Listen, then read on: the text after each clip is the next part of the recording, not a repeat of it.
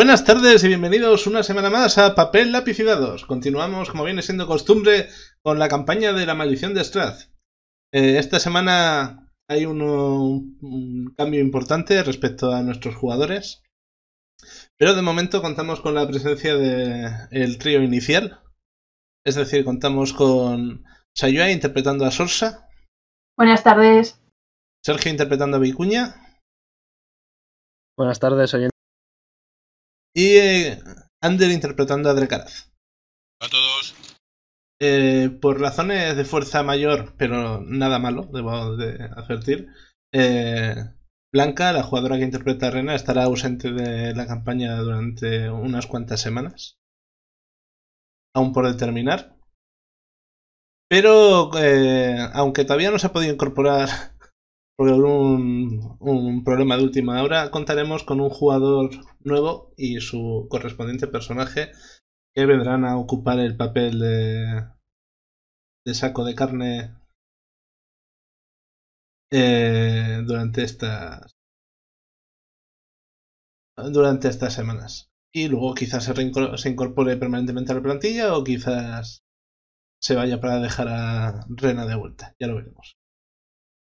De momento ya he puesto el retratillo ahí en el overlay del canal. En cualquier caso todavía no os lo puedo presentar porque ahora mismo falta. En fin, volviendo a la historia. La semana pasada nuestros aventureros consiguieron, gracias en parte a la planificación de los córvidos dirigidos por la familia Martikov, que son los que llevan la bodega del bardo Beodo, la única proveedora de alcohol y alegría hasta cierto punto en el Valle de Barovia, pues con ayuda de un plan en que habían estado durante años tramando estos hombres cuervo, consiguieron... Sí, se te oye mal. Se te oye un poco mal, sí, pero me parece que me oís mal solo vosotros porque es algo de Discord. Así que yo también os oigo entrecortados a vosotros, pero por lo que veo la conexión del VS va bien. Así que espero que los oyentes me escuchen bien y que la grabación final quede bien.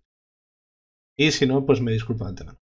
En cualquier caso, con ayuda de ese plan, conseguisteis derrotar a la poderosa bruja conocida como Baba Lysaga y volvisteis a la bodega agotados tras el esfuerzo, pero básicamente indemnes, y descansasteis tras celebrar vuestra hazaña.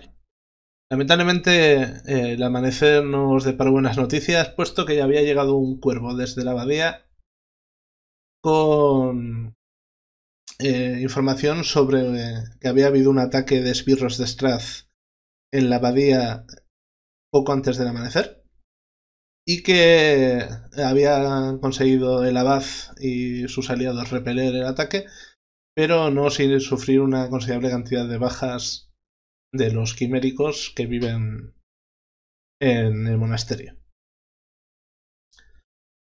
Sabéis, porque el cuervo que trajo el mensaje llegó a identificar a Irina como que estaba sana y salva al final del ataque,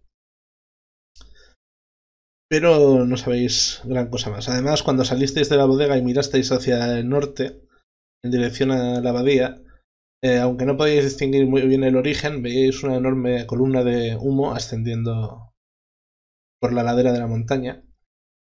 Y aunque no sabéis precisar si viene del pueblo, de la abadía o de los alrededores, sabéis que es por esa zona el origen de la misma. Vale. Estábamos en camino ya hacia la abadía. No, todavía no. Es básicamente acabáis de salir de la bodega y os de contar todo esto. La mayor parte de los miembros de la familia que se podían transformar en cuervo habían salido a primera hora para asegurarse de que no había habido ataques. En cuanto llegó la noticia, fueron a comprobar que el resto de pueblos estuviesen bien. Pero todavía estáis con el patriarca de la familia, Ilvin, que es con el que más contacto habéis tenido, y los dos, unos cuantos niños, y los dos adultos humanos que no se pueden transformar y que están ahí esperando a ver qué pasa. Vosotros estáis junto con Esmeralda y con Rena, que esperando a ver qué hacéis exactamente.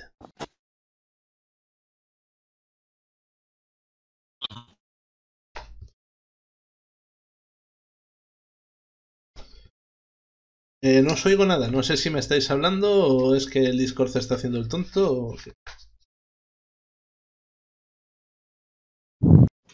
Vaya al pueblo Vale, corriendo, se nos no. ha Vaya. perdido Esperad que les os- había os- pasado algo. por el camino. esperad que os oigo fatal. Vamos a probar a salir todos del canal de voz y volver a entrar a ver si se soluciona. Se nos ven todos, no sé vos.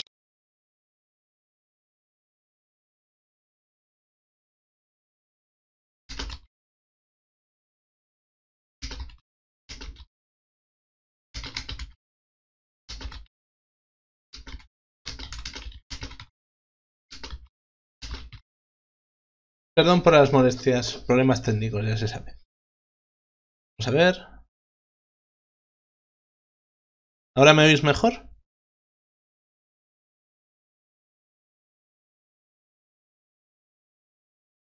¿Ahora me oís mejor? ¿Hola? Sí, probando. Vale. Parece que crisis al menos temporalmente evitada. Sabéis que desde la bodega aproximadamente tenéis... Son... de una milla.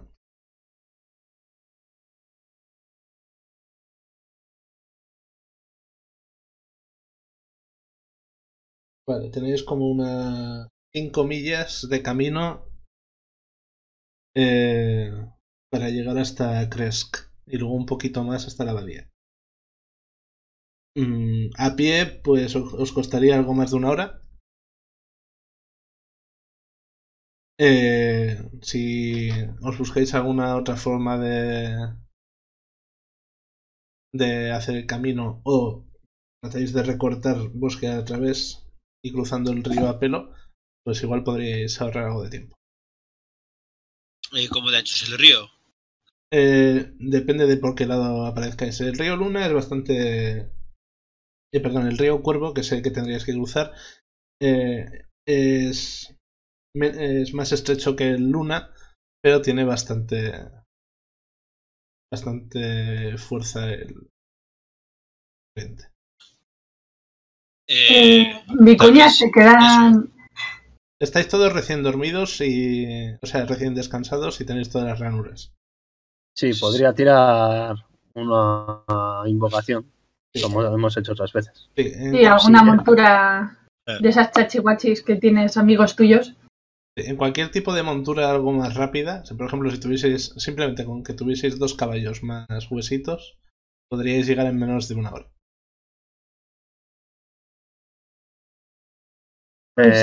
Aquí disponen de alguna montura ellos. Tienen borricos para tirar del carro, pero no representarían una ventaja de velocidad significativa. Pues venga, hago una invocación de... Quedamos que tenía opción de caballos, ¿no? Claro.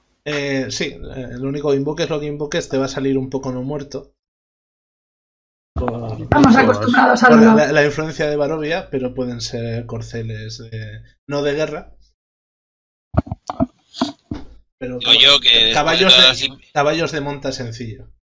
Que después de toda la limpieza que hemos hecho no nos aparece un poco más elegante lo que invoquemos. No, parece que la influencia de los poderes oscuros ha permeado muy profundamente aquí. Habéis acabado con mucho, vamos a decir... mucha mierda. Muchos personajes malvados de distinto tipo. Eso no parece haber minado la influencia del mal en esta zona. Pero bueno, en cualquier caso, entonces invocas corceles no muertos. Sí. Vale, pues tras concentrarte y lanzar el hechizo, rotan del suelo como si estuviesen saliendo de una tumba. ¿Quieres invocar el máximo o simplemente los que necesitas? Veamos. ¿El máximo o los que necesito? No, el máximo, que nos acompaña, de refuerzo o lo que sea. ¿Qué puedo? Yo creo que antes podía 2, ahora puedo 3 o... A ver. Pues estos creo que puedes invocar hasta 4, pero deja que te lo confirme. Con 2 ya de todas formas os las podríais apiñar. Tendríais que compartir.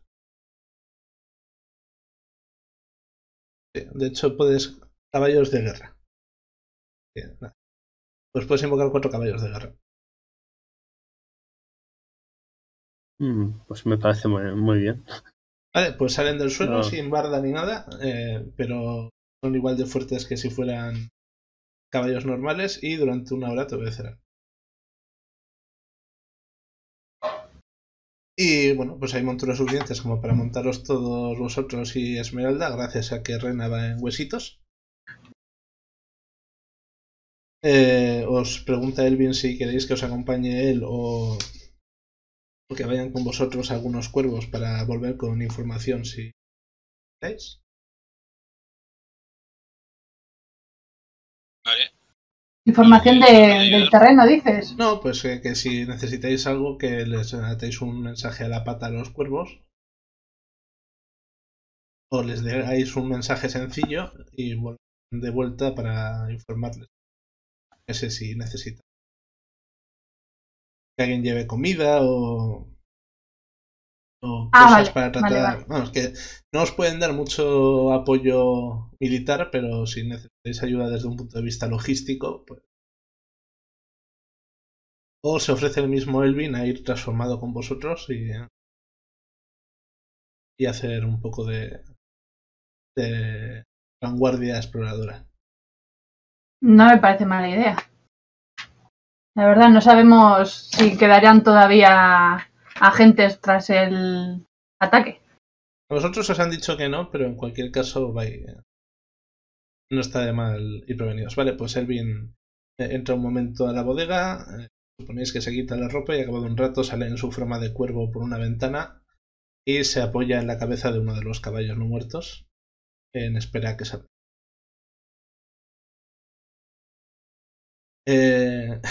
El patriarca de los Martikov, Vicuña, porque imagino que todavía estás cuidando de la primera gema esta que recuperasteis. ¿Vicuña? Sí. Pues trata de convencerte para que la dejes de su cuidado, por si acaso que pasa algo peligroso, no sea que a las manos. Creo que hemos matado a todas esas malas manos. Hay mucho mal en Barovia. Le pido que me deje consultarlo con mis compañeros. Rena, bota blanco. Yo por mí la mantenemos encima, o sea, puede ser. ¿Podías usarla para algo al final o...? Sí, con un ritual adecuado, si no recuerdo mal. Sí, lo único que sabes es que la influencia de estas gemas es específicamente sobre plantas, crecimiento de plantas y similares. No podrías usarlo, por ejemplo, para resucitar a una persona o algo por el estilo. Pero combinado con tus hechizos de controlar plantas en forma de ritual, pues igual te serviría, yo qué sé, pues para usar en cuestión de un par de horas hacer que el bosque bloquee un camino o cosas así. Parece. Sí. No sé, es que su utilidad tiene utilidad. No tiene utilidad táctica, tiene utilidad operacional. O sea, no es para resolver un problema ahora, sino para resolverlo a lo largo de un montón de acciones distintas. Así que, pues no sé. Siempre está bien, siempre es interesante, podríamos llevarla, pero si no la vamos a usar. Hombre, yo por mi parte, a mí no me importa dársela. Lo que pasa es que, no sé, me da cosita, no sé cómo lo van a usar ellos. Pues van a cultivar vino. Sí. Ya. ¿Visteis lo que hicieron con la que recuperaron de Babali Saga? Y básicamente la enterraron en mitad del campo. Y ya está. Básicamente la usan de forma pasiva. No saben extraer de verdad el poder que tienen estas. Vale. Bueno, entonces me da buen feeling. Y de todas formas el patriarca dice que si lo dejéis con ellos. Esa en concreto, si queréis venir y pedírsela, que la desentierran y os la dan. Simplemente es para tratar de recuperar el tiempo perdido de que han estado sin poder generar uva. Bueno, con eso último que ha añadido me parece bien. Y se la entrego. Hace mucho y ves como inmediatamente va con sus parientes humanos hasta otro punto de los viñedos y parece que tenían una zona más o menos preparada, cavan un poco y la entierran. Y a los que sois un poco más observadores os dais cuenta de que en solo una noche los viñedos, que están básicamente muertos, parece que están empezando a echar algunos puntitas de brotes ya. Es decir, no es que sea un crecimiento desmesurado, pero sí que parece que la presencia de las gemas estas en la tierra revitalizan considerablemente su fertilidad.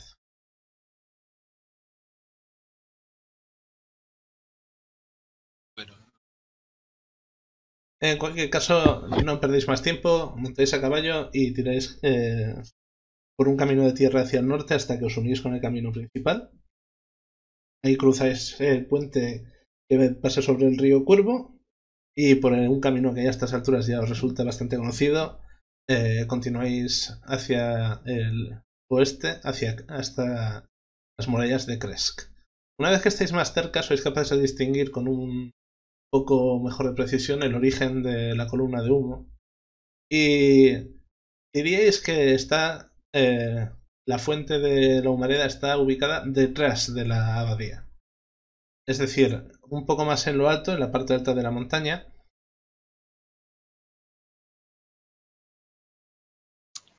la parte alta. ¿Y qué había ahí antes? La abadía está a bastantes metros de altura por encima de... Ah, bueno. Dios.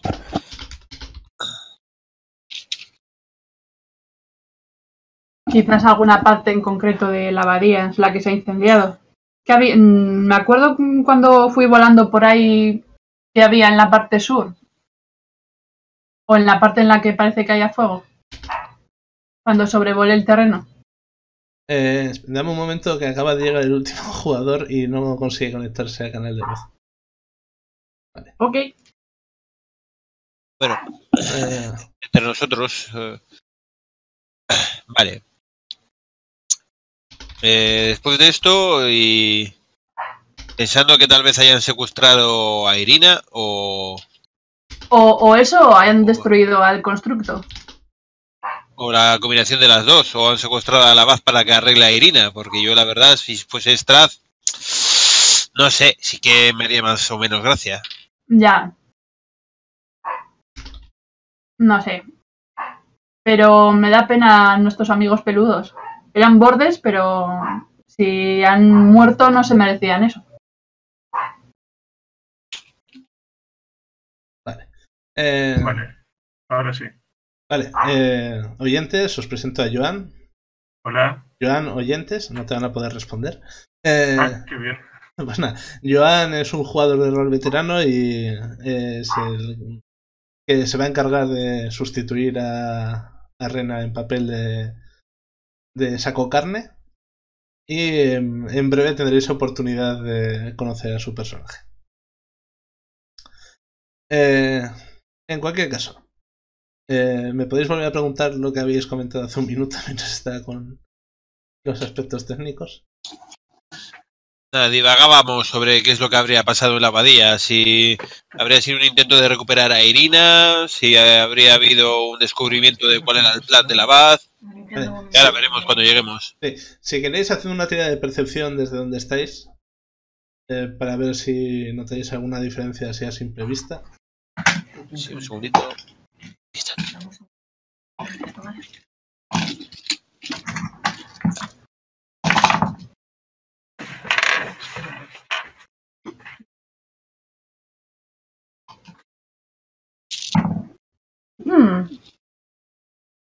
Aquí. Uy, un 19 en el dado. Yo 17 en el dado. Buenas tiradas de percepción. ¿Vicuña? 20. 21. Vale, pues en un arrebato de claridad matinal todos os dais cuenta de que la parte de la abadía donde habéis estado vosotros, donde está el campanario, el laboratorio del abad y las habitaciones de invitados, parece bastante intacta. Sin embargo, la otra parte donde sabéis que estaban encerrados la mayor parte de los quiméricos que el abad tenía bajo su cuidado, parece bastante afectada. Veis que lo que antes eran ventanas cerradas con contraventanas de madera, muchas están ahora entreabiertas, se nota. Y parte de la fachada está cubierta en distintos restos de... No sabéis si sean sangre, hollín, manchas negras u oscuras. Y juraríais que todavía se ve un cadáver colgando desde alguna ventana. Pero no estáis del todo seguro. En cualquier caso, parece que ese edificio se ha llevado la mayor parte de los daños del ataque. Vale. En cualquier caso, pese a vuestras monturas, cuando os aproximáis a las puertas amuralladas de Kresk, los vigías os reconocen y os abren inmediatamente para que paséis. Os recibe la burgomaestre, que está pertrechada con armas y armaduras de aspecto bastante chabacano, y que parece que tener a todos los adultos del pueblo en zafarrancho de combate, aunque no parece herida ni ella ni ninguno del pueblo propiamente dicho. ¿Qué ha pasado, burgomaestre? Cuéntenos. ¿Están todos bien? Sí, no sabemos exactamente qué ha ocurrido. Poco antes del amanecer empezamos a oír ruidos que venían desde la abadía. Parece que ha sido algún tipo de ataque. Hubo un momento en el cual una criatura alada, algún tipo de ángel, ser de luz, salió de una de las ventanas de la abadía y se puso a combatir contra un par de brujas en escoba que formaban parte de los atacantes. Y aparte de eso solamente vimos muchos gritos, aullidos y ruidos similares. No tardamos en prepararnos para protegernos de que pudiese bajar lo que estaba ahí hasta nuestro pueblo, pero de momento no ha ocurrido nada. Aún así nos alegramos de verlos. ¿Nadie ha subido a comprobar el estado de la abadía? Hemos pensado en hacerlo, pero no nos vemos con el ánimo de subir. He tenido que evitar que mi marido lo hiciera porque Ilia, nuestro hijo, estaba siendo tratado por el abad. Parece que las últimas semanas había desarrollado algún tipo de inclinación poco sana por prender fuego a cosas. ¿Hace cuánto ha pasado esto? Unas cuantas horas. Aún así, la mayor parte de los daños se han centrado en la parte del monasterio donde solo están las criaturas droides estas que protegen la abad. Así que, ¿Y los habéis visto irse a los atacantes? No, pero ha terminado el ruido de batalla. Y no tengo razones para pensar que, al menos quiero creer, que Ilia, estando bajo la protección del abad, seguirá a salvo. Aún así, si me lo podéis confirmar, por favor, os lo ruego. Ya he perdido a mi hijo una vez, no quiero volver a perderlo tan pronto. Tranquila, en cuanto veamos cuál es la situación y se pueda solucionar o no, ya avisaremos a la gente. Ahora iremos a mirar qué ha pasado. Dice, proteger el pueblo. No os quiero hacer perder el tiempo, dice mientras arruga el morro al fijarse un poco mejor en vuestras monturas. Y bueno, básicamente la gente que se había reunido alrededor vuestro para ver qué ocurría os dejan paso y tenéis camino libre hacia la abadía. Que con las monturas, justo hacia la finalización del hechizo, os quedáis a unos cientos de metros del último tramo de cuesta que da a las puertas de la abadía. Veis obligados a desmontar un poco con prisa, pero no hace falta que tiréis nada. Y una vez que os asomáis a la altura de promontorio donde están los edificios de abadía, veis que detrás han montado una enorme pira funeraria donde reconocéis siluetas de cadáveres de distintas formas y tamaños ardiendo en una columna de llamas y humo negro gigantesca que huele fatal. Y presidiendo este fuego está el abad, está Ilia, el hijo de la burgomaestre, que está bastante entretenido cortando leña y echándola al fuego. Y está Adán, uno de los golems de carne del abad. Y que no reconozcáis, hay una figura de espaldas que está casi completamente cubierta por una enorme piel de oso. Y Joan, describe un poco a Oruk. Pues básicamente es un mastodonte semiorco de unos 2 metros de altura, muy fuerte, pero de constitución un poco más tirando a Bruce Lee sin llegar a ser tan esmirriado. Voy cubierto eso con una piel de oso completamente, que incluye hasta la cabeza, que me cubre parcialmente, y voy vestido muy sencillo, con ropa así de cuero, pero sin mangas, bastante sucio. Soy muy peludo. Vamos, que parece que no soy de esas personas que socializan mucho. Y tampoco pareces particularmente joven. No, soy bastante mayor. Vosotros le pondríais entre 50 y 70 años. No estáis muy seguros de lo que tengo bajo esa mugre.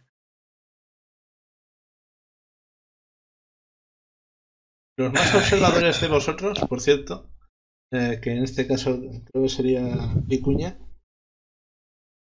Sí.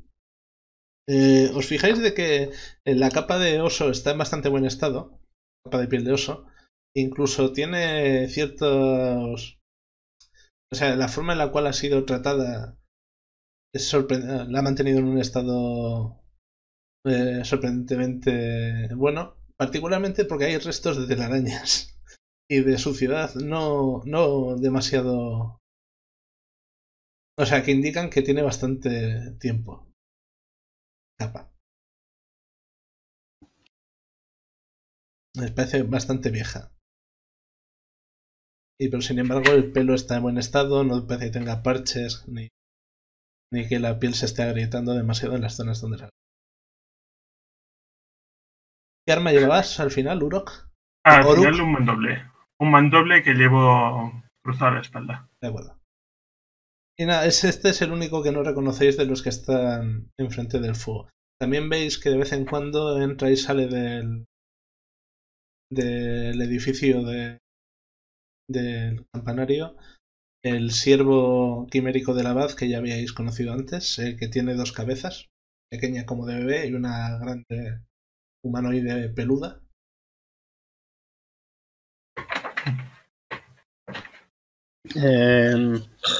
No habíamos visto ningún semiorco en Barovia, ¿no? O sea, podemos entender que es un extranjero. A priori no habéis visto ninguno. Pero el estilo de vestimenta que lleva, por llamarlo de alguna manera, os recuerda bastante al de los berserkers a los que os habéis enfrentado aquí en Barovia. ¿Yo me doy cuenta que están ahí o sí, sigo lo mío? No han llegado con mucho sigilo, que digamos. Pero ves que el abad parece que también se ha dado cuenta de su presencia, pero no hace ningún tipo de acción para... Vale, yo me acerco, al abad y me pongo detrás suyo. Vale. El siervo que entra y sale del edificio, veis que está arrastrando cadáveres o partes de cadáveres hacia la pila. ¿Son todos cadáveres de los quiméricos que estaban dentro o hay alguna cosa más? Este cacho en particular parece más bien como algún zombie extremadamente viejo o similar. Y en cuanto estáis un poco más cerca, notáis que hay varios rastros como de que llevan bastante tiempo arrastrando cosas hacia la hoguera. Que en total debe de tener en su interior como no menos de unos 80 cadáveres. Es una pira funeraria gigantesca. Y aunque hay muchos que están casi consumidos por completo, el fuego no es lo bastante intenso como para cargarse los huesos. Y es relativamente fácil distinguir partes de distintos cadáveres. Particularmente los cráneos llaman mucho la atención. Pero ¿qué diantres ha pasado aquí? ¿Lo preguntas en voz alta? Claro. Veis que la base gira. Hasta ahora, siempre que habéis hablado con el abad, por escabroso que fuese el tema o absurda que fuese la situación, siempre os había parecido que está en completo control de sus emociones y mantenía la compostura no solo desde un punto de vista del lenguaje, sino también desde el punto de vista físico. Su túnica siempre parecía arreglada, su rostro calmado y su cabello perfectamente arreglado. Ahora lo notáis un poco menos en control de sus facultades. Sus pelos están ligeramente despeinados, no mucho, pero lo bastante como para que resulte raro. El gesto trata de mantenerse calmado, pero veis que tiene como una especie de tic en uno de los ojos y os dais cuenta de que de vez en cuando se agrieta un poco parte de la cara y se ve algún tipo de como de energía luminosa brotar del interior e instintivamente se la tapa con una mano y parece como si cerrase la grieta. Y las vestimentas, aunque son más o menos igual de elegantes que como las que les habéis visto llevar siempre, parecen estar un poco mal colocadas, como si no hubiese terminado de vestirse bien esta mañana.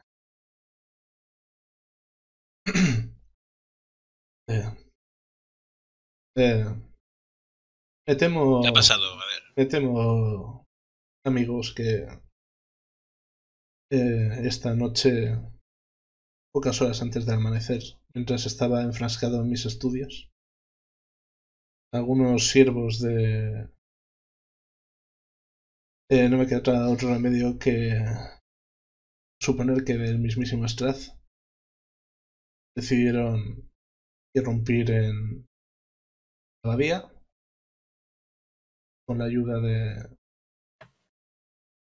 varios de los difuntos antiguos habitantes de la misma y exterminar sin ningún tipo de razón y piedad la mayor parte de las criaturas que se habían puesto bajo mi. No debéis de temer, sin embargo, por la vida de Irina. Está siendo vigilada por uno de los supervivientes de confianza y guardada por Basílica. Y no ha sufrido daños físicamente, aunque es posible que a nivel emocional es algo afectado. ¿Crees que ha podido ser algún tipo de represalia? No tengo claro cuál puede ser la intención de semejante acto. Tras siglos dejándome actuar sin inmiscuirse en mis asuntos, que puede haber movido a Strahd o a sus siervos para realizar semejante ataque, no se escapa de mi comprensión. ¿No ha realizado ningún tipo de actividad estos últimamente que pudiera haber llamado su atención? ¿Estás seguro? Estoy razonablemente seguro de que la presencia de Irina, aparentemente la encarnación de la antigua amada del varón, puede haber sido el evento que haya disparado la serie de circunstancias que le llevó a ordenar el ataque.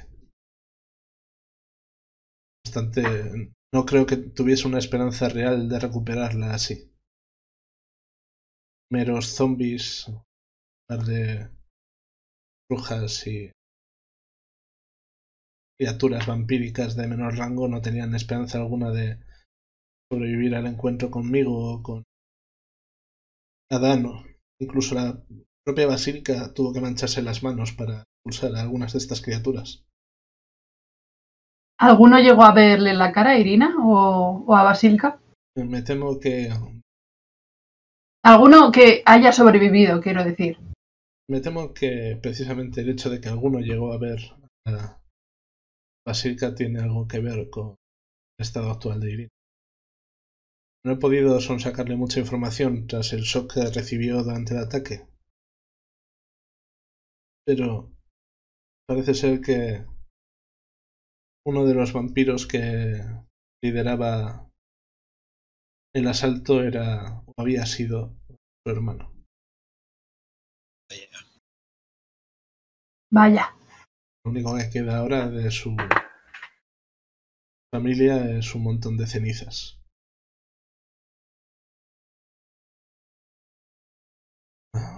Habrá que ir a verla. Me temo que he fallado a la joven, he fallado a vosotros y he fallado a todos los que estaban.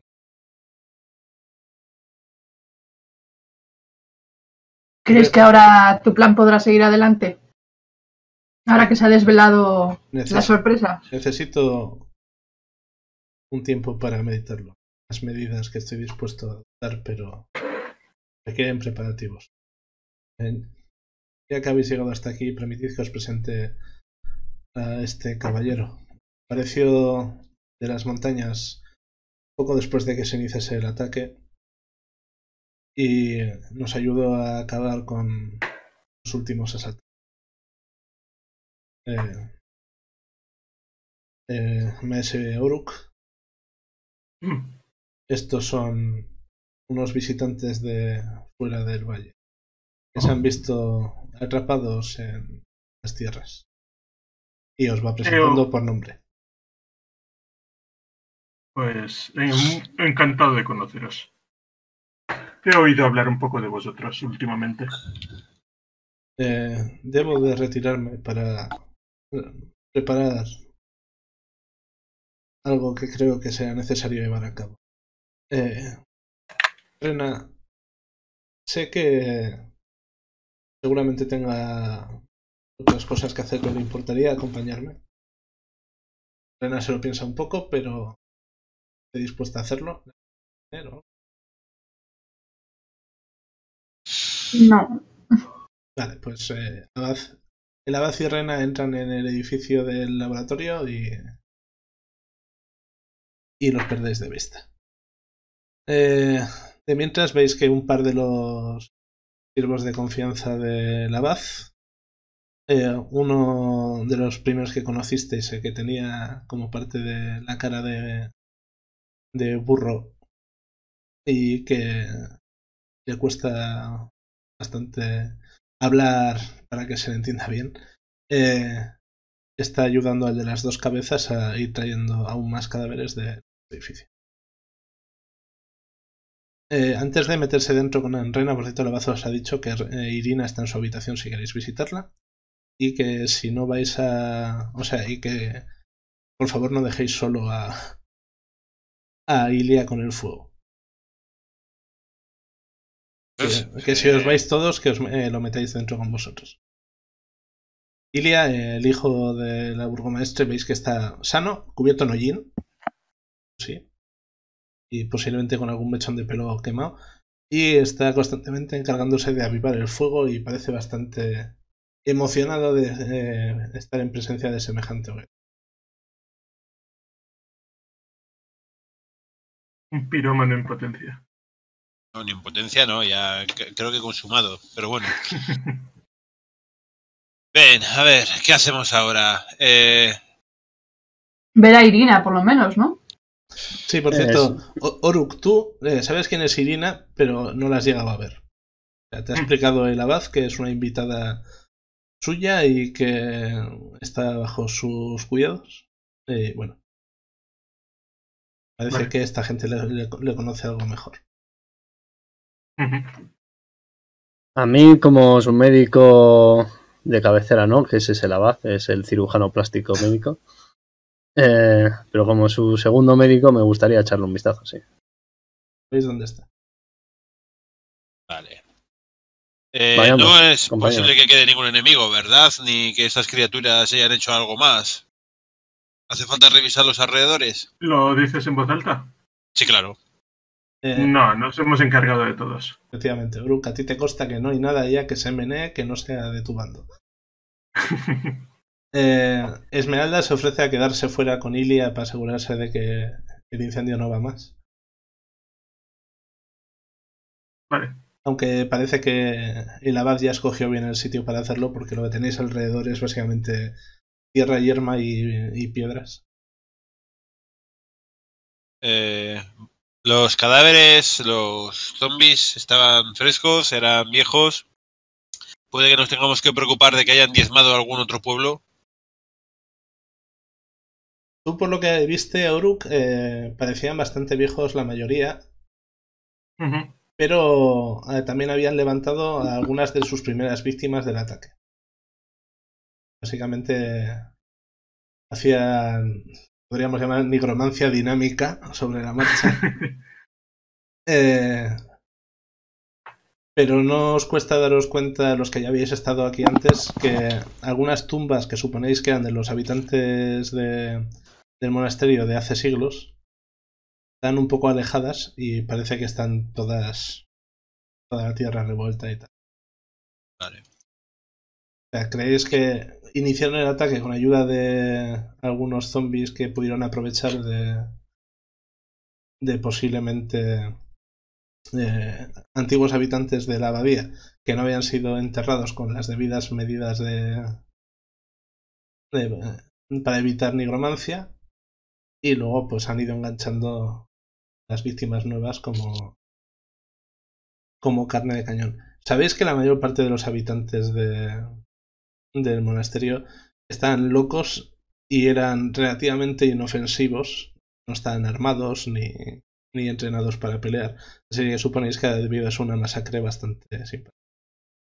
Y aunque a estas alturas ya creéis que se os quedarían pequeños, en su momento tuvisteis que enfrentaros a engendros vampiro, y para alguien no habituado a combate o aventuras, son un oponente bastante duro. Y por lo que habéis podido entender, atacaron varios de los vampiros, además de las brujas y los zombies.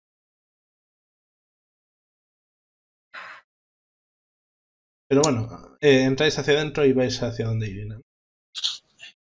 No nos habrán escondido un vampiro ahí en las tumbas, ¿no? Ya nos lo han hecho otra vez. Rena, que tiene el poder por ser paladín de detectar no muertos, te dice que a 20 metros no hay nada. Yo le sigo, en silencio. Vale. ¿Hacéis algo cuando veis que el bárbaro sigue? Sí, vamos para... Bueno. Sí. Estás de nuestro lado, ¿no? Sí, yo estoy de vuestro lado. Siempre es agradable tener gente de la misma altura en el grupo. Por cierto, me he dado cuenta de que Rena no está con vosotros, pero os lo ha dicho antes de irse con el agua. Sin más. Bueno, pues vayamos a ver a Irina. Irina. La encontráis en su habitación, acompañada de Basilka, que es un golem de carne.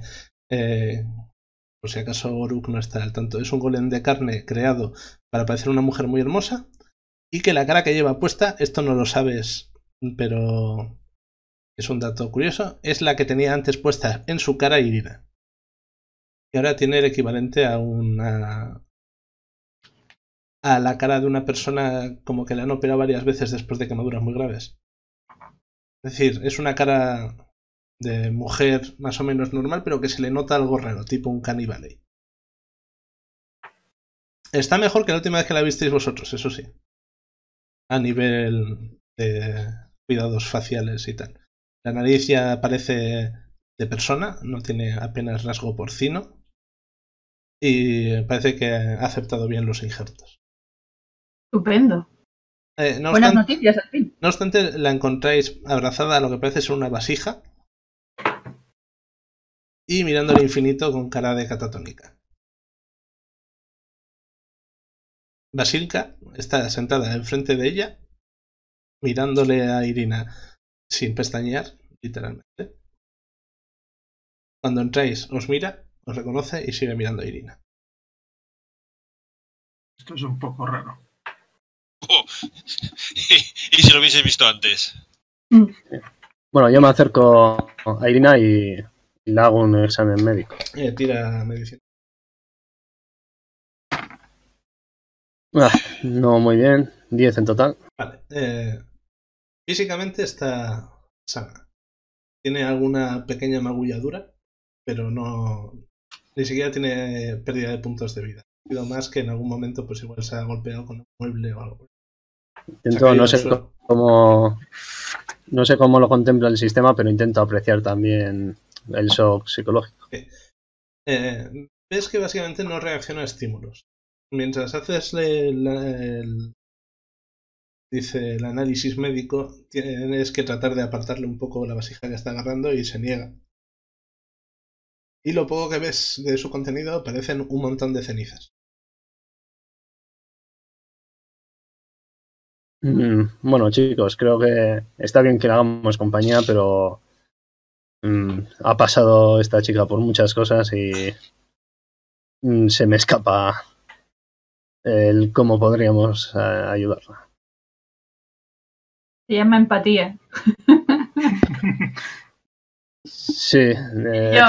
Yo no creo que sirva de mucho la empatía para ponerte en el lugar de alguien que ha pasado por todo. Ya. Me acerco de todas formas y utilizando todo lo que pueda mi carisma intento consolarla. Vale. Empatía tengo yo si queréis, pero no... La cosa es... no la voy a usar. Sorsa, ¿quieres usar solo, vamos a decir, tu tacto y tu amabilidad o lo que quieras decir? ¿O quieres usar un poco también tus capacidades de sugestión arcana? Hombre, no quiero... Vale. No quiero intentarlo de la forma tradicional. No quiero sacar mis hipnosis chungas. ¿Qué intentas exactamente? ¿Que se calme? ¿Que te cuente algo en concreto? ¿Piensas, sin ser experta en el tema, que lo que es recuperarse del shock no se va a recuperar en... A ver, si mi suposición es que lo que tiene en la bolsa es su hermano, pero bueno, la cosa es que me lo diga ella. En la vasija, sí. Entonces, ¿qué quieres? No, eso que no te lo diga mejor. No, vale. No le preguntes Pero, sobre eso. ¿cuál es tu intención? Que quiera, o sea... Que hable. Pues hazme una tirada de persuasión. Persuasión. Tienes más 6. Vale. Pues 26. ¡Hala, joder! Vale. Durante unos instantes parece que no consigues conectar con ella. Pero hay un momento en el cual te acuerdas de cómo empezó toda la relación con Irina y hablas de su padre. Como ahora está a salvo, enterrado y en tierra sagrada.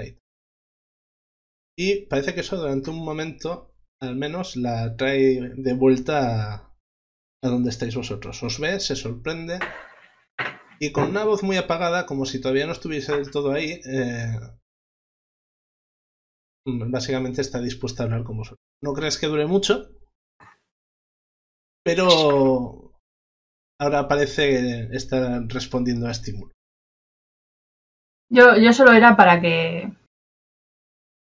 confortarla un poco y tal, ¿eh? O sea, tampoco hace falta que nos quedemos toda la noche en ella. No, pero bueno, ves que no sabes si reconfortarla es la palabra adecuada, pero al menos has conseguido traerla de vuelta durante unos minutos.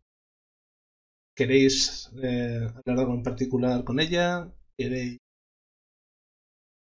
Pues a mí me gustaría conocer más datos de lo que ha pasado y tal. Con la teoría que has tenido, básicamente consigues navegar la conversación de tal manera como para que mientras os cuenta lo que sucedió no le vuelva a dar el tabardillo. Le digo que se puede tomar su descanso, que si es muy difícil, que no hay prisa, de poco a poco. Y básicamente, en resumen, lo que os dice es lo siguiente. Ella está durmiendo más o menos tranquila cuando de repente la despertaron una serie de gritos. Desde que vosotros y Esmeralda no estabais ahí, básicamente se había encargado el abad de hacer que Basilka pasase tiempo vigilando a Irina. Por un lado porque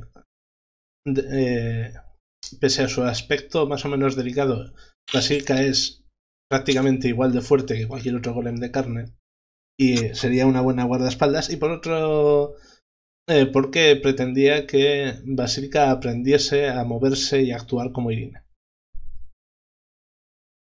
Entonces, cuando se despertó, salió al pasillo. En el pasillo estaba sentada Irina cumpliendo con sus órdenes. Y durante un tiempo se estuvieron quitas las dos ahí sin saber muy bien qué hacer. Cuando de repente irrumpieron un par de asaltantes en el edificio. Uno entró por la ventana y básicamente Basilka entró a la habitación y lo contuvo. Y el otro empezó a ascender por las escaleras. El que empezó a ascender por las escaleras vio a Irina, pero no lo reconoció y entró hacia la habitación, ignorándola completamente.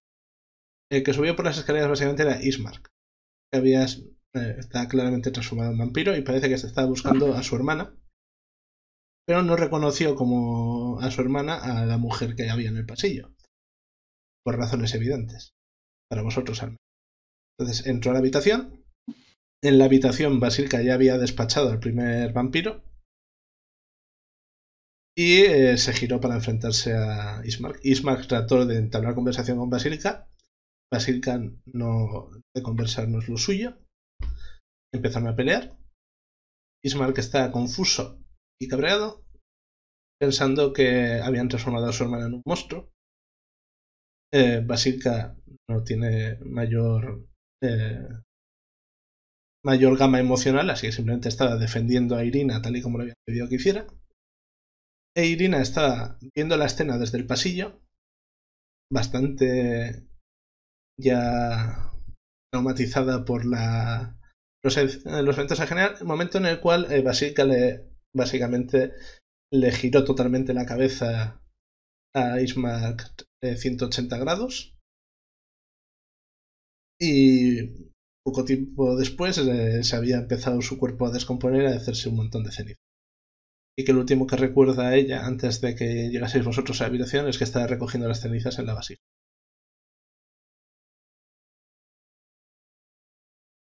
Pero parece que el desencadenante de su actual estado de catatonia es haber visto a alguien con su misma cara partirle el cuello a su hermano, que ahora era un vampiro. Y estaba intentando o atacarla o cogerla o algo. Pues no entiendo por qué, no es nada traumático, para nada. ¿Qué opinaría Freud de todo esto? Bueno, Pues... Bueno. Por cierto, Oruk, tú de esto no sabías nada. No, ya. Era del trasplante de cara y tal. Y te van rellenando los huecos vicuña de cara y demás mientras Irina habla.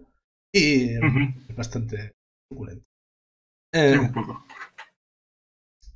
Y bueno, vale. De momento, ya te digo, recuperada no está, pero si queréis preguntarle alguna otra cosa, parece dispuesta a hablar. Irina, lamentamos tu pérdida. Habiéndose convertido, poco podríamos haber hecho ni siquiera nosotros por él. Pero te digo una cosa, hemos estado ocupados, nos hemos encargado de muchos de los sirvientes de Strahd en estos días y estamos reduciendo su poder. Dentro de poco creo que nos podremos enfrentar a él y esto no volverá a pasarle a nadie más.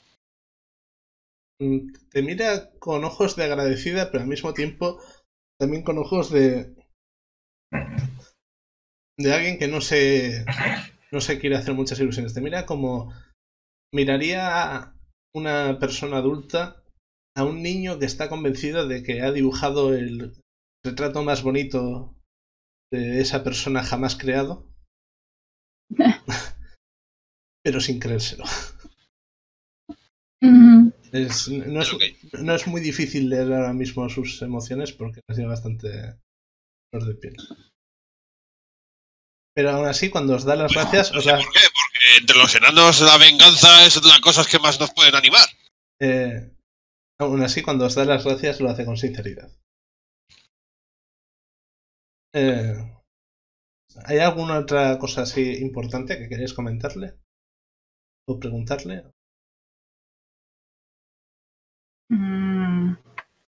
Intento preguntarle, no sé, con respecto a los atacantes, si escucho algo o algún nombre o algo de Strahd que nos pueda servir. O el nombre de algún comandante o algo que hayan dicho el enemigo durante el ataque. No, es que lo único que recuerda son los gritos de dolor de Ismark antes de que Basílica le rompiese el cuello. Yo tampoco escuché nada. Vale. O sea, mejor dicho, todos escuchasteis muchas cosas, pero eran más bien del tipo y cosas así. Y miembros desplazándose y cosas Sí. por el estilo. Un jueves por la noche cualquiera, ¿no? En Sí. Barovia sí. Bueno, mientras estáis ahí conversando con Irina, hay un momento en el cual se asoma Rena a hablar con vosotros y os dice que el abad tiene un plan, más o menos, y que quiere... Bueno, Y os pide que bajéis a la sala principal y que os llevéis a Irina. A Basílica también. Vale. Bajáis todos en grupo Sí. y veis que el abad está enfrente del símbolo dorado de el Señor del Alba, esperándoos, y parece que delante suyo en la mesa ha dispuesto una serie de símbolos sagrados e ingredientes de su laboratorio. Os invita a sentaros si queréis y empieza a explicaros. Desde que llegué a este valle, mucho antes de que me plantease cómo iba a hacer para redimir el alma de Strahd, decidí instalarme en esta abadía, puesto que reúne una serie de condiciones especiales, debido a unas líneas de poder que pasan por esta parte de la montaña. Hay unas energías telúricas que se concentran en un manantial que alimenta una pequeña laguna a los pies del monte. Esas energías, unido a la bendición de Santa Marcovia, pueden permitir a alguien de origen celestial como yo encontrar una salida, un portal fuera de las nieblas si fuese necesario. Es un ritual que posiblemente solamente pueda realizarse una vez cada siglo, puesto que consume gran parte de las energías del terreno y de los restos que queden de la bendición de la santa. Siempre lo consideré como una posible forma de ir a buscar refuerzos en caso de que mis intentos de acabar con el mal que asola este valle fracasasen.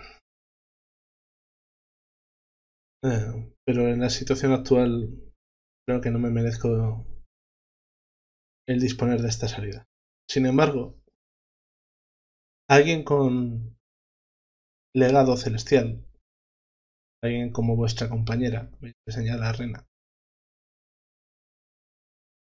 podría hacer uso de esta salida. Y al ser una criatura de menor poder, podría ser acompañada por un mortal. Creo que este valle y, en cierta medida, mis propias acciones han hecho bastante para dañar la vida de esta joven, se llama Irina.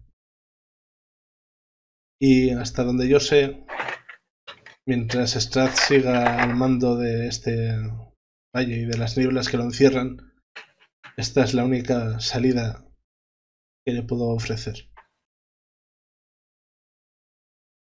Es mortal y su vida acabará tarde o temprano, y estoy seguro de que hay fuerzas más poderosas que se encargarán de que su alma, la reencarnación de la amada de Strahd, acabe volviendo a estas tierras malditas tarde o temprano, pero con ayuda de vuestra amiga, quizás así al menos Irina pueda encontrar algún tipo de reposo.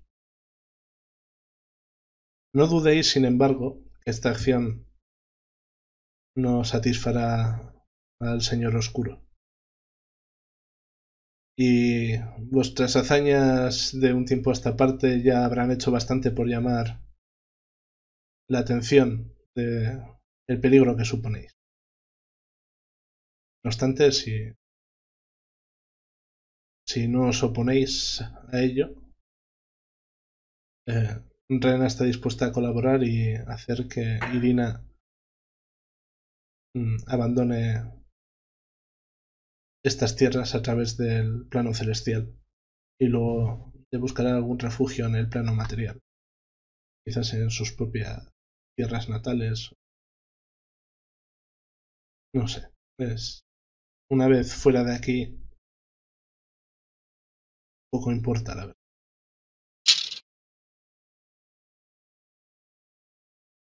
Bueno, Hombre, depende de lo que les queráis. pregunto a Irina.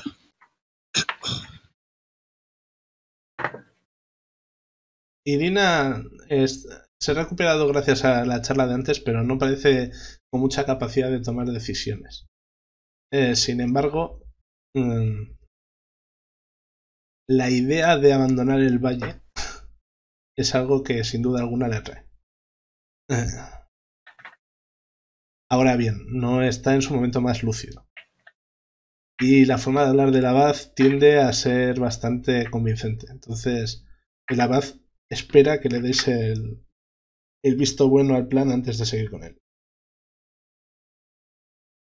Rena parece totalmente dispuesta y os dice que aunque esto le obligará a ausentarse durante un tiempo y aunque ella ya cumplió con su vendetta personal, que más adelante hará lo posible para volver y junto a vosotros tratar de eliminar del todo la amenaza del barro.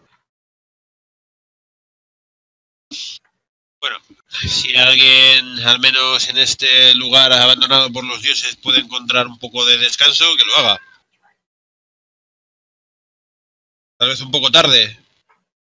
Y se podría haber ahorrado unas cuantas operaciones, ¿no? Hasta que no apareció aquí vuestra compañera y no investigué la posibilidad de abrir ese portal para alguien que no fuese yo, ni siquiera se me había ocurrido.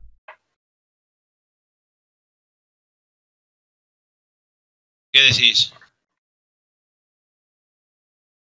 Hombre, es una pena que Irina se vaya a nuestro lado, pero es por una buena causa.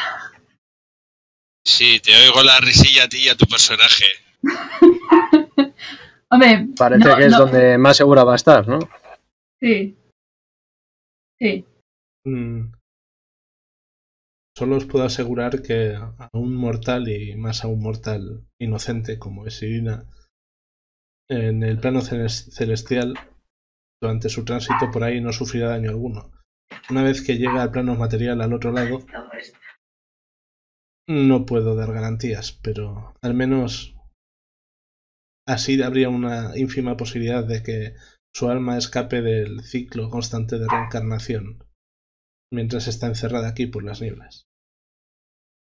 Al mismo tiempo esto estaría cerrando mi única posibilidad de escape, pero hoy he llegado a la conclusión de que voy a tratar de llevar a cabo mi plan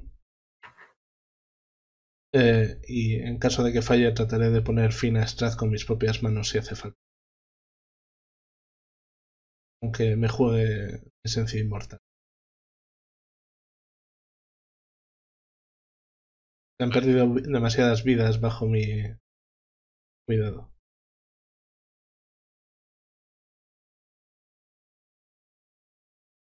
Pues... bueno. Supongo que podremos hacerlo sin problema, ¿no? ¿Qué otro uso? El ritual no debería de ser un problema. Solo debemos de descender hasta la laguna y una vez ahí, en una hora quizás menos, haya conseguido abrir el portal. Si queréis estar para despedir a vuestras amigas, supongo que lo agradecerán, pero vuestra presencia no es necesaria.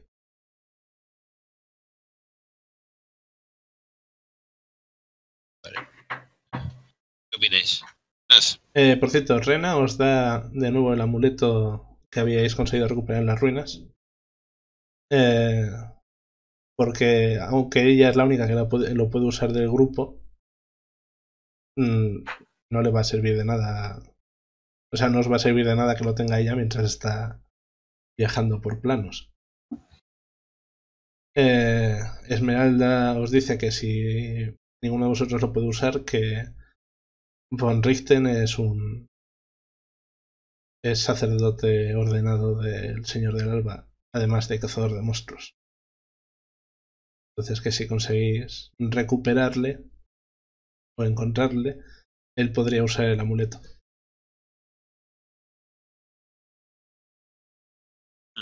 Vale. ¿Qué más os da?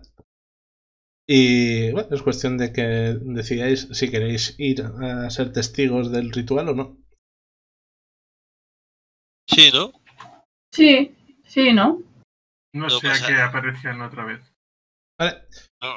Y no pasará como otras cosas de esas celestiales que se te funde la cara y te explotan los ojos, ¿verdad? No estoy familiarizado con esas cosas celestiales de las que hablo. Vale. Mejor, no pasa Aunque nada. imagino que una canalización lo bastante potente de energía radiante puede tener. No es el caso, ¿verdad? En cualquier caso, podemos descender hasta la laguna. Me voy a adelantar corta y confío en vosotros para escoltar a vuestras amigas. Y es que el abad sale por la puerta del edificio, la cierra detrás suyo.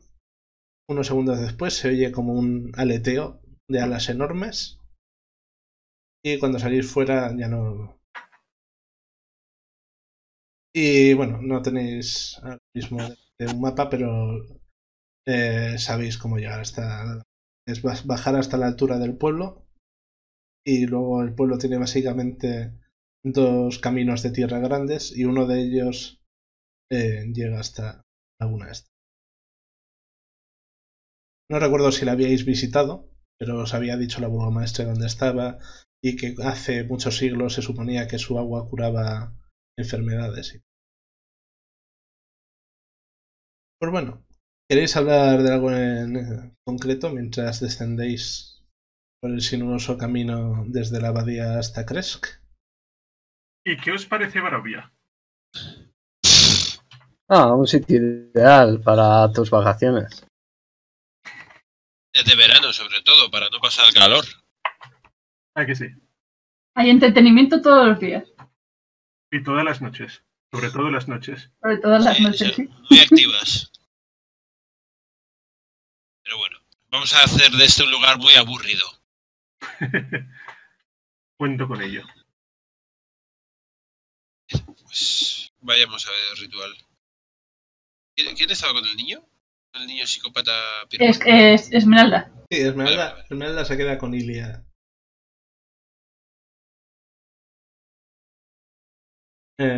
Y se quedan arriba también los golems de... Yo aprovecho para preguntar a nuestro nuevo compañero cosas de él. Aprovecha. Dime. ¿Qué haces por estos lados? Estos lares y esas cosas. Bueno, esta es mi tierra de toda la vida. Yo me he criado aquí, he crecido aquí y he matado aquí. Curioso. No has muerto aquí, ¿verdad? No, aún no. Estoy vivo. La sangre corre por mis venas. Tu sangre, ¿verdad? La mía. Este lugar me está volviendo muy paranoico. Me puedo creer. Pero sí. Por cierto, He visto que habéis limpiado un poco de hombres lobo la zona. Hombre, la idea es que hayamos limpiado todos, no sé. Sí, Sí, un Si poco supongo estilo tenemos que genocidio. continuar. Es que cuando me fui un rato de la zona, estaba lleno y cuando he vuelto ya no quedaba ninguno. Sí, hemos trabajado arduo en reducir la cantidad de criaturas malvadas por la zona. Ahora estamos trabajando con las migas. Queremos dentro de poco acabar con el 100% de la población. Me parece bien. Muy adecuado. Pero bueno, tal vez sea un proyecto para luego, porque tendremos que visitar antes el templo del Monte Gakis. Oruk, tú de cuando estabas más activo, sabes que ya había una aquelarre de meigas tocando la moral por el valle. Y eso sin contar a todos los humanos que deciden dedicarse a la brujería y sirven directamente a Strahd.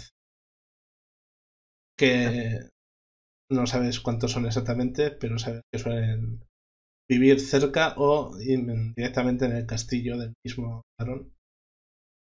Y aunque son menos poderosos que las meigas, pues son peligro. Sobre todo si se juntan muchos. Aunque ahora ya menos 2. Menos. Pues de este ataque fallido. Bueno, vamos rebajando. Vale. Os cuesta un ratillo por la distancia, pero llegáis sin problemas hasta la altura del pueblo. Y una vez ahí, os vuelven a parar para preguntar qué ocurre, que han visto a la figura alada bajar hacia la laguna. Pero que Nada, vamos a realizar un ritual para al menos solucionar algunas de las cosas que nos quedan pendientes por aquí. No os preocupéis. Vale. Como siempre os dan deferencia y tal. Y encima una vez que se enteran que el abad está metido en el ajo, pues aún tienen menos intención de llevaros la contraria. Y básicamente os dan camino libre hasta la laguna. Una vez que llegáis ahí, veis que es eso, una laguna no demasiado grande, de unos 30 metros por 15 metros en total, que parece estar alimentada únicamente por un manantial que sale de la falda del monte. Y a un lateral de la laguna esta hay una pequeña capilla dedicada a Santa Marcovia, que fue una de las personas que habitó la abadía antes de que se montase el Cristo con Strahd y que luego fue beatificada por los que hizo para tratar de cuando ascendió a su poder oscuro. Junto a la capilla está el abad terminando de hacer sus preparativos, porque parece que incluyen una serie de glifos dibujados en el suelo con sal junto a la orilla del agua y está poniendo unas varillas de incienso y materiales. Una vez que os ve llegar, os indica un sitio desde donde es seguro que miréis y lleva a Rena y a Tina hasta el centro del círculo que ha montado, bueno, del semicírculo que ha montado que da a la orilla. Antes de separarse de vosotros, Irina se despide de forma bastante efusiva teniendo en cuenta su actual estado. Rena se despide de forma afable, pero quizás no tan emocional. Parece que No hemos calado tan hondo en ella. no, y que confía en que estaréis bien. Es solo un hasta luego, Sí. no un adiós. Rena a ratos veis que se ha acercado a Oruk para hablar un poco con él, para ver si era de fiar, más en petit comité. Pero de momento parece estar razonablemente tranquila en ese aspecto. Y te dice así en privado que si vas a acompañar a tus ex compañeros, que hagas lo posible para evitar que los ataquen directamente, que son relativamente frágiles, aunque te especifica que el enano menos.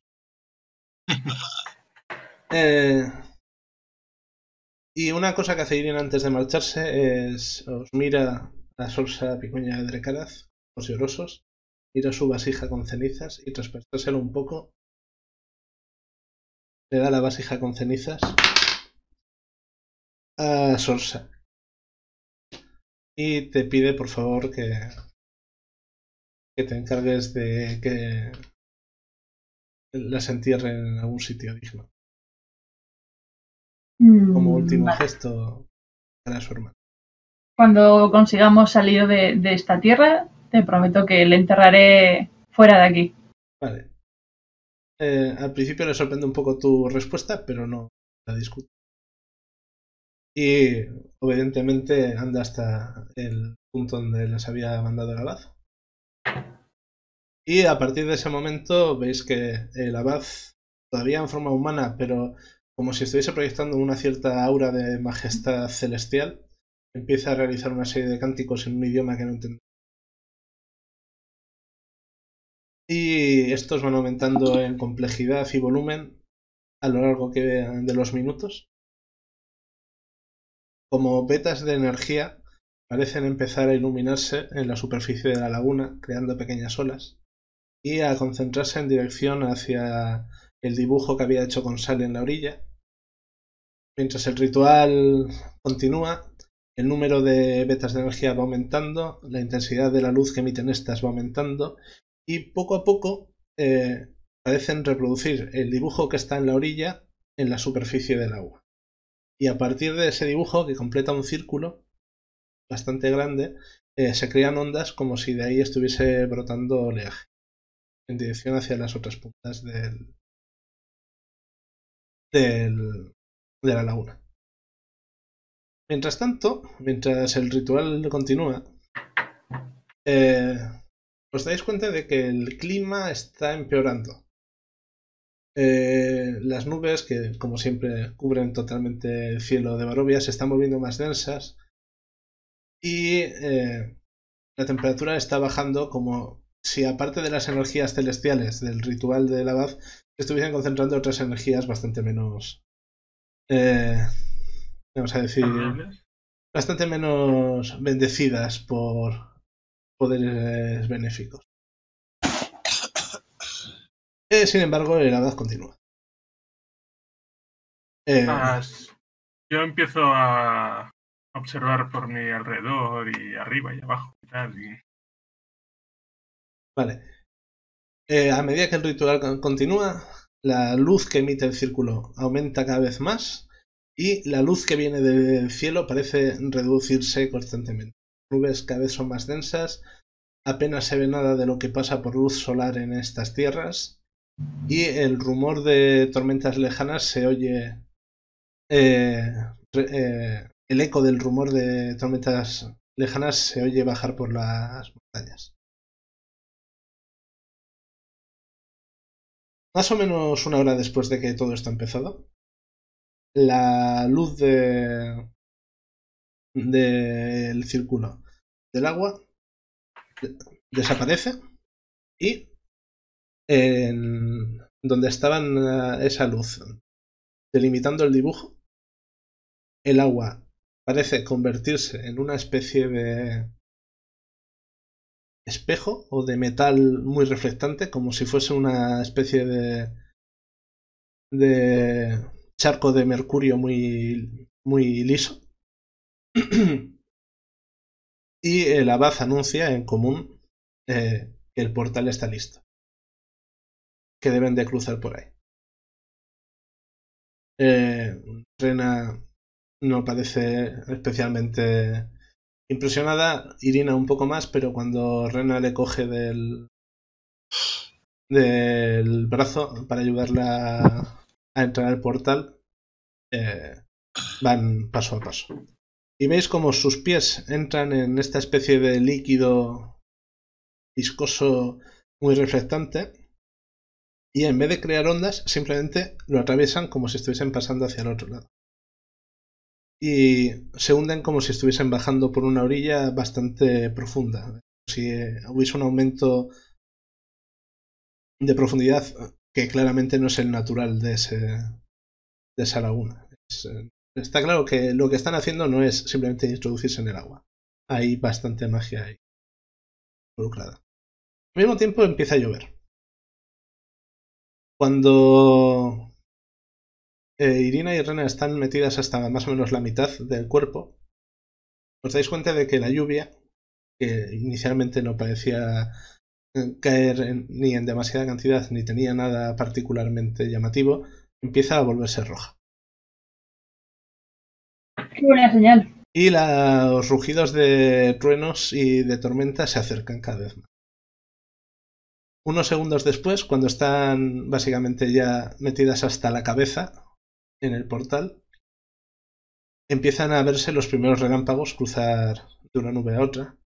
Y entre el estruendo de los truenos, os parece oír como un ¡No! En ese momento se sumergen del todo Rena e Irina.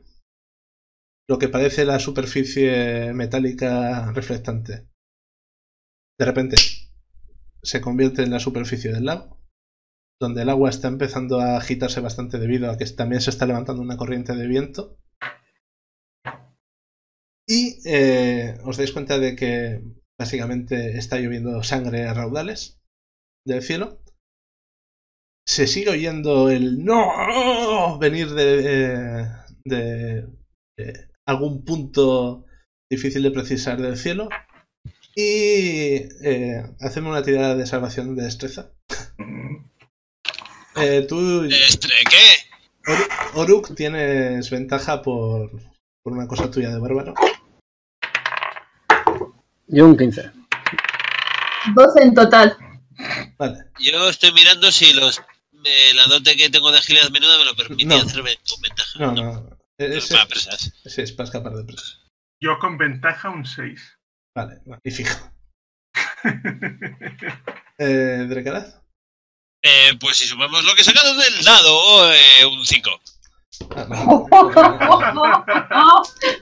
No pasa nada, no es grave. Esto es más cinemático que otra cosa.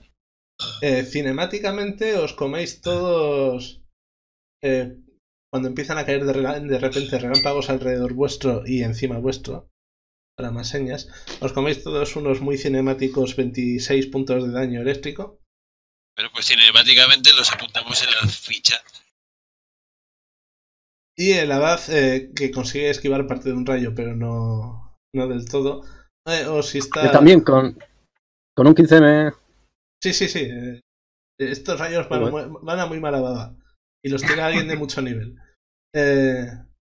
Os insta a refugiaros en la capilla, mientras él adopta su forma angelical. Y en celestial, suponéis, empieza a gritar al cielo como si estuviese tratando de mantener una conversación con esa voz que se oía. Los rayos siguen golpeando. ¿Vosotros os refugiáis en la capilla o...? Hombre, sí, que gancho su punta. Vale. Sí.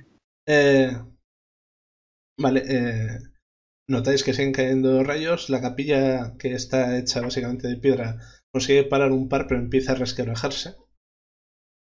Y el abad de mientras, en su forma de beba, los aguanta. Uno le da en el pecho y deja una marca negra y parece como si esta marca se convirtiese en energía necrótica y se extendiese por su cuerpo como si fuesen venas. Otro rayo le da en un brazo y se lo deja casi totalmente quemado, pero sigue ahí gritando al cielo. Y la lluvia sigue aumentando en cantidad. Básicamente el suelo ahora es una masa de barro de color rojizo. Junto con lo que viene a ser sangre líquida empiezan a caer también piedras de sangre congelada. Y esto aumenta en intensidad hasta que 5 minutos después pensáis que estáis básicamente en un pandemonio, en algún tipo de dimensión horrible.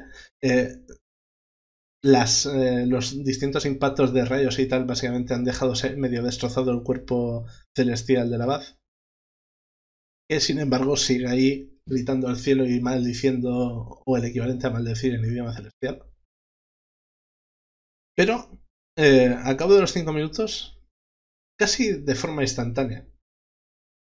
Se detiene el granizo, se detiene la lluvia, un último relámpago termina de romper la capilla donde estáis refugiados vosotros, que cae de forma casi cómica, desmoronándose y dejándoos a vosotros que estáis un poco apretujados ahí debajo al descubierto.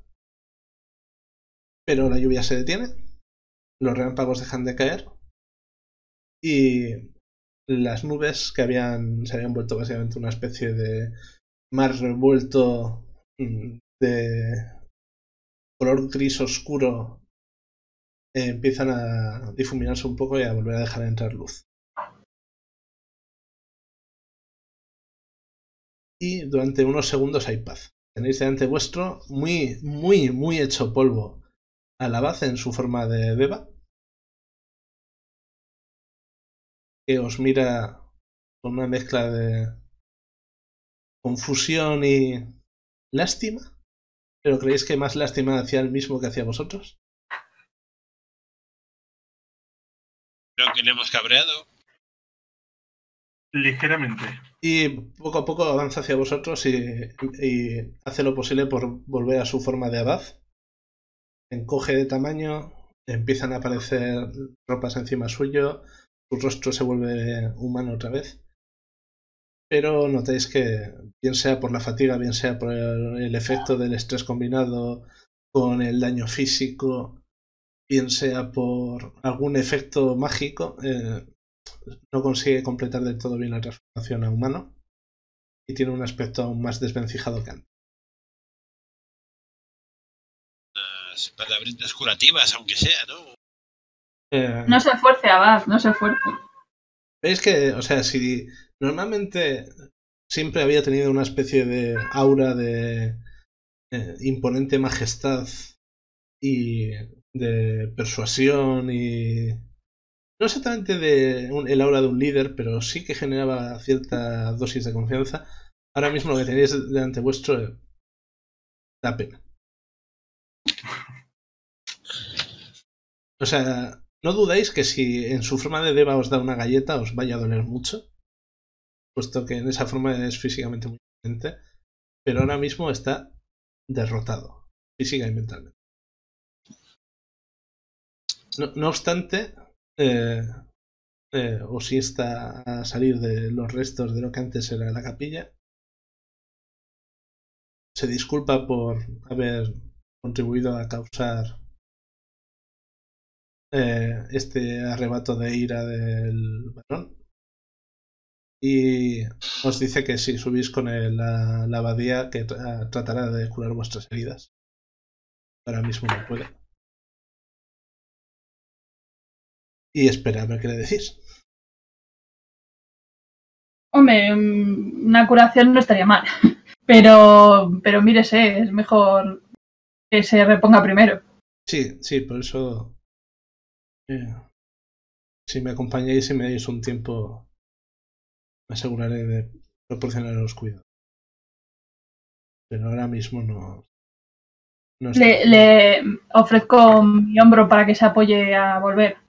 Es que aunque no anda con mucha seguridad, prefiere mantener las distancias. Vale. Y empieza a andar hacia el camino que sube hacia la abadía. A medida que os alejáis un poco de la laguna, notáis que la cantidad de barro ensangrentado donde estáis ahora disminuye cuando os alejáis. Es decir, parece que toda esta lluvia, tormenta y tal está principalmente concentrada alrededor de ese punto. Aún así, los tejados de las casas cercanas en Kresk están recubiertos de lo que parece ser aguilla con sangre y cosas así.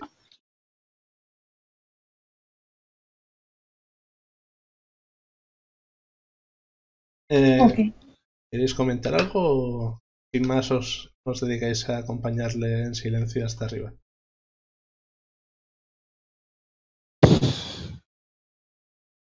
Yo la verdad me estoy preocupando de si Strahd puede llegar a hacer esto cuando vayamos a enfrentarnos a él. Todavía nos falta un poco. Ligeramente, sí. No es una persuasión sencilla. El abad parece oíros desde delante vuestro y dice que esto sea una lección de humildad para todos.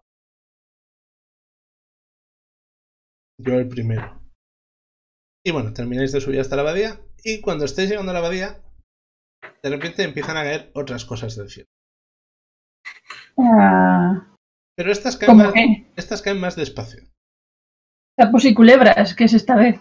No, parecen panfletos, papeles.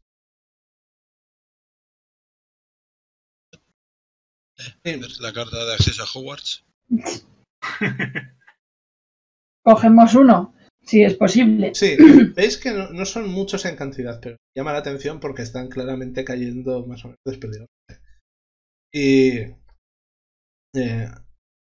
son no exactamente pergaminos, es demasiado liso para ser un pergamino.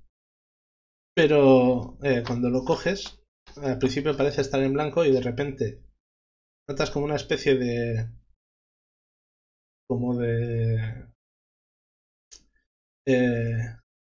escozor en el dedo, torsa, y desde el punto donde lo estás agarrando empieza a llenarse texto como si estuviese usando tu sangre de tinta, pero no exactamente. Ya lo he visto antes.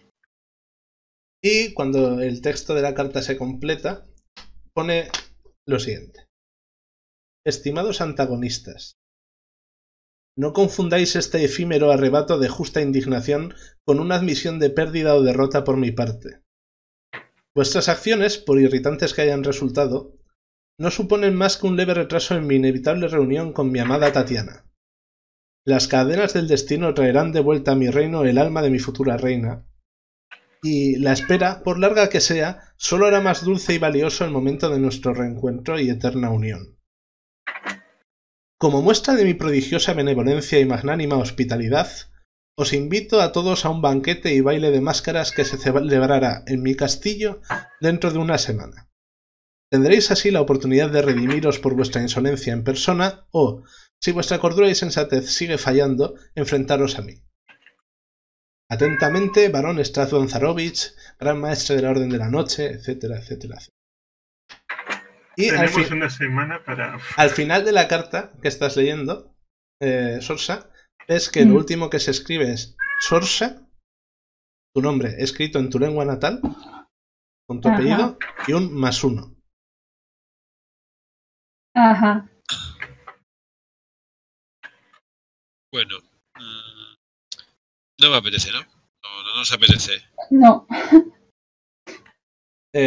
Esmeralda, que ha salido a ver qué carajo pasaba después de haber visto lo de la tormenta y tal, veis que se ha agachado, ha cogido uno también, lo está leyendo y se acerca a vosotros, os lo enseña y pone Esmeralda de Avenir +1 al final.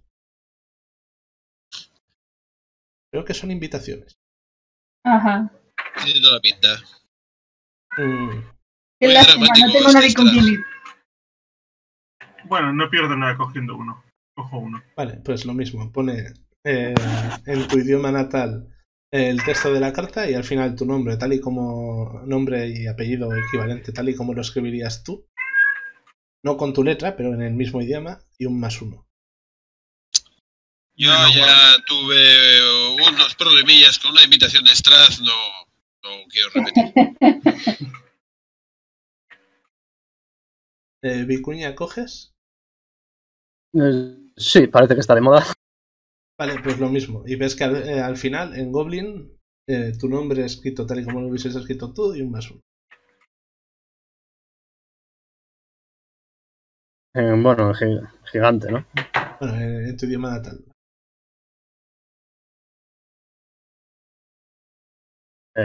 Creo que es gigante.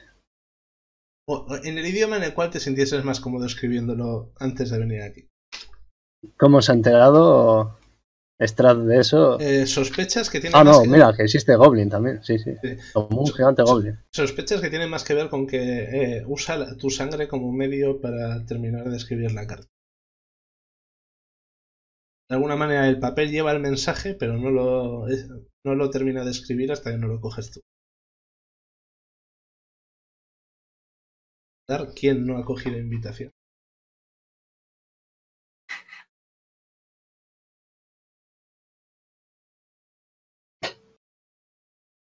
Y de momento, pues, aunque haya sido una sesión un poco breve, salvo que queráis hablar un poco entre vosotros y conocer mejor a Oruk, por mí podemos acabar. ¿Qué sabes hacer, Oruk? Asumimos que a cabo de unas horas, por cierto, el abad se recupera y os va curando. No hace falta que gastéis recursos vuestros. Y a Oruk, ¿tú qué es lo que sabes hacer? Cortar cabezas. ¿Te vale? Bueno, con alguna cosa más en especial, cortas cabezas a distancia, cortas a cabezas de cerca, cortas cabezas de 2 en 2, no sé. O de 4 en 4 si se tercia. Los detalles son lo que interesa. No. De vivir en el bosque es donde he vivido toda mi vida. Me llevo muy bien con los habitantes del bosque, siempre y cual sean animales y seres humanos normales. Y sé matar. Aparte de eso, no tengo muchas más habilidades. Lo siento. Todos los que tenéis la sangre verde, os gusta el verde. O el rojo. Muchas plantitas, muchos animales. He estado fuera una temporada. Tampoco sé muy bien cómo está el tema aquí. Algo me he enterado, pero parece que habéis agitado mucho el avispero.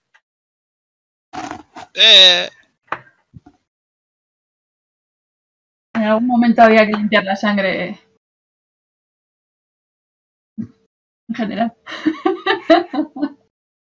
Hay deudas que Strahd hace tiempos que tiene que pagar y se las vamos a hacer pagar nosotros.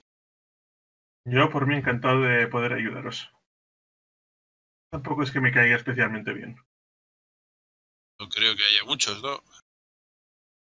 No. Siempre ha sido el mismo. Bueno, cada vez quedan menos, eso es cierto, gracias a nosotros.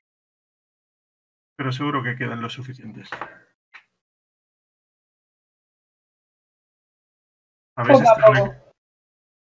¿Ya habéis estado en el castillo? No. Pillo un poco regulero. Habéis pasado relativamente cerca del camino que lleva hacia el castillo. Sí, pero de lejos estaba bien. Las vistas eran bonitas, pero no. En otra ocasión. Había muchas cosas que hacer.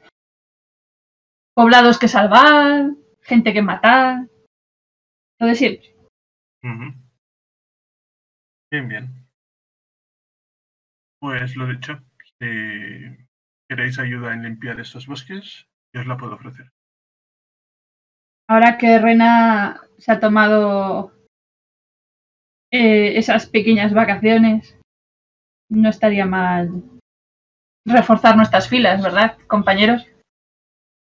Siempre bien recibida más carne de cañón. Hombre, tenemos buenas referencias de él. Defendió la abadía con fiereza, según me parece, ¿no? Además, que te quejas, es el nombre que mi clan le da a los guerreros orcos. Veis, por cierto, que uno de los quiméricos que ha sobrevivido, el de 2 cabezas, está especialmente agradecido a Oruk, porque básicamente la primera intervención de Oruk fue cortarle la cabeza a uno de los vampiros que está... Entonces, se ha ganado la fidelidad de los habitantes de la abadía. Los pocos que quedan. Sí, los pocos que quedan, porque si bien antes pensabais, estabais bastante seguros de que había más de 50 adultos y niños medio hacinados ahí en el edificio más grande de la abadía. Ahora quedan menos de una docena de adultos y no parece que haya sobrevivido ningún niño. Fue un combate duro, una noche larga.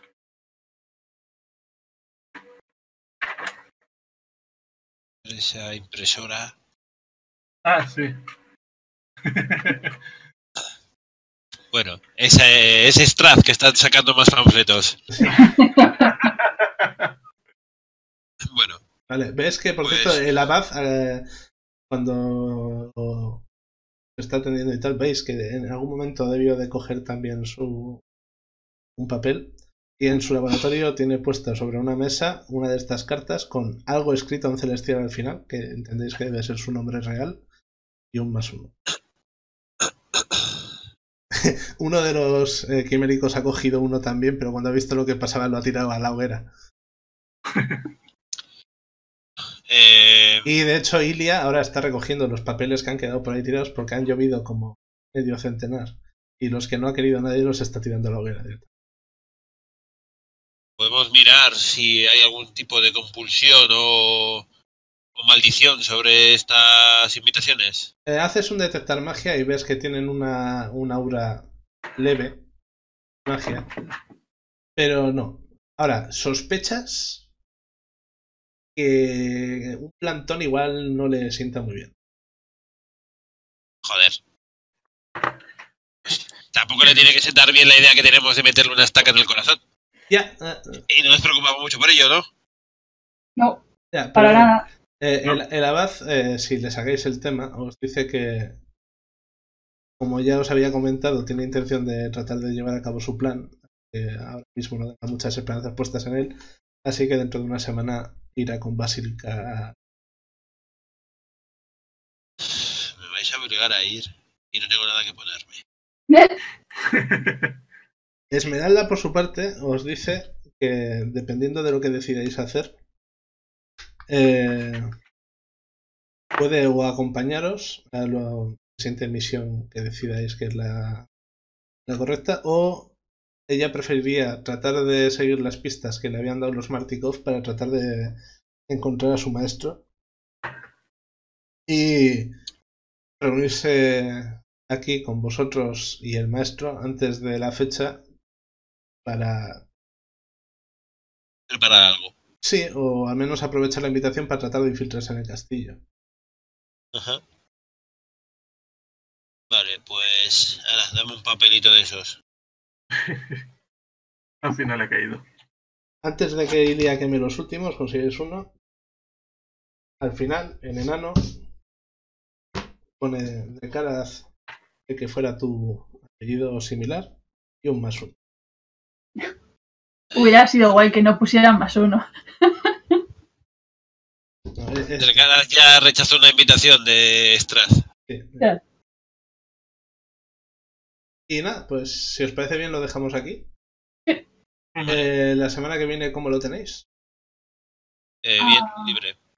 Yo pinta muy mal. Bueno, aunque sea, te podrías unir a media sesión.